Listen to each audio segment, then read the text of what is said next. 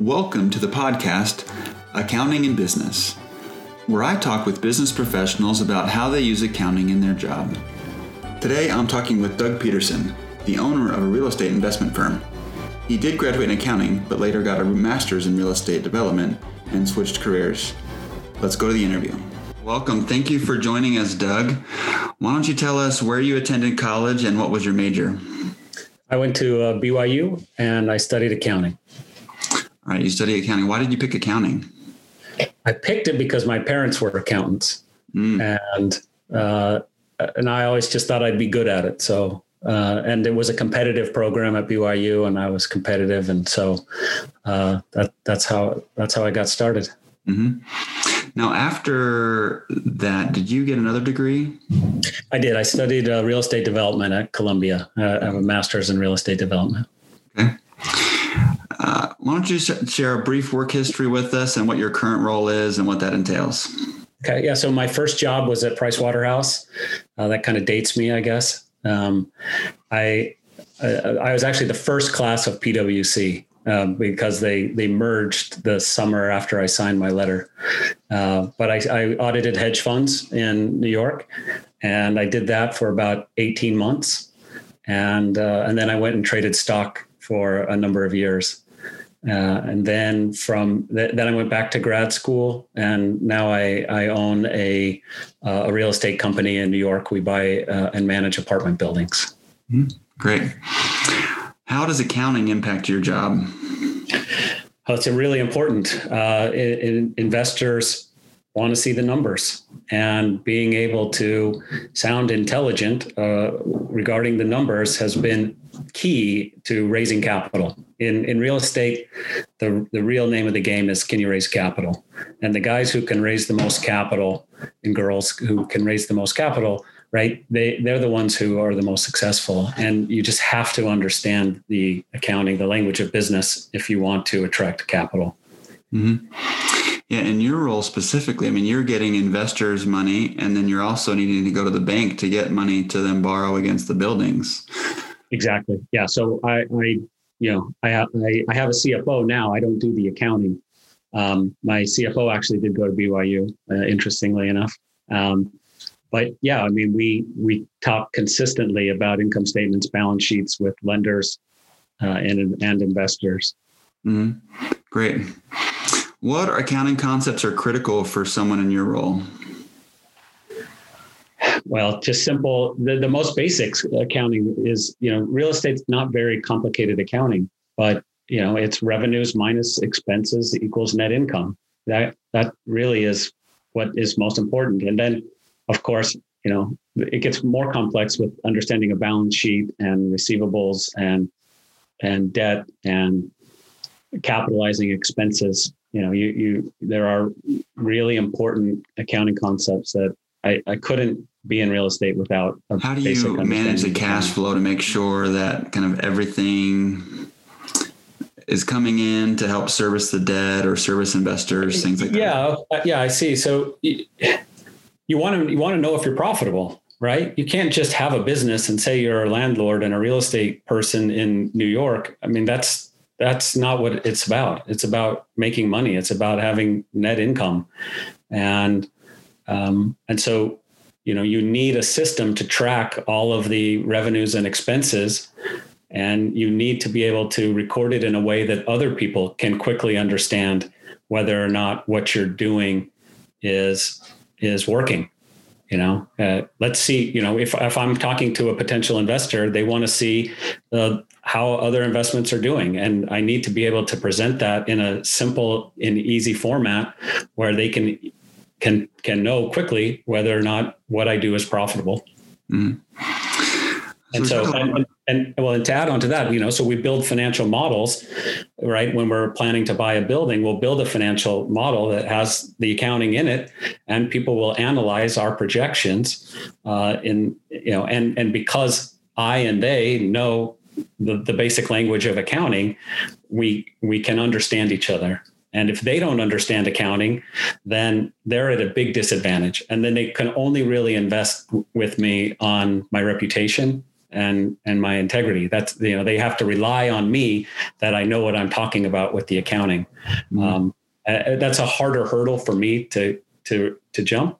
But if they understand accounting, because I understand accounting, we can speak the same language. Mm-hmm. When you look at a deal to acquire, have you found kind of accounting mistakes because they'll give you information to help you know, should I buy this apartment complex or not? Have you seen any mistakes they've made in accounting that have kind of you've noticed? I don't know necessarily about mistakes in accounting, but mistakes because the accounting is relatively pretty simple with real estate, but in information, yeah. I mean, I just signed a contract to sell a building today. I'm flipping the deal. I have the deal in contract at X. They misrepresented the real estate taxes. They said that they were a lot more than they actually were. I discovered that they were less than what they claimed they were. So I signed the contract, and now I'm selling it for $1 million more to somebody else because I have the right data. And, that's a lot of money to make in 2-3 months for just about anybody. So, just because I was able to understand, their revenue minus their expenses were too big, meaning their operating income was too little, and they undervalued their asset by more than $1 million to their detriment. Wow, that's a great example about in terms of kind of making sure you're comfortable with the numbers and that you have the processes in place to make sure mistakes like that don't happen, because it could have been a little mistake, but it had huge implications. Exactly. What advice would you give to a student taking their first accounting course?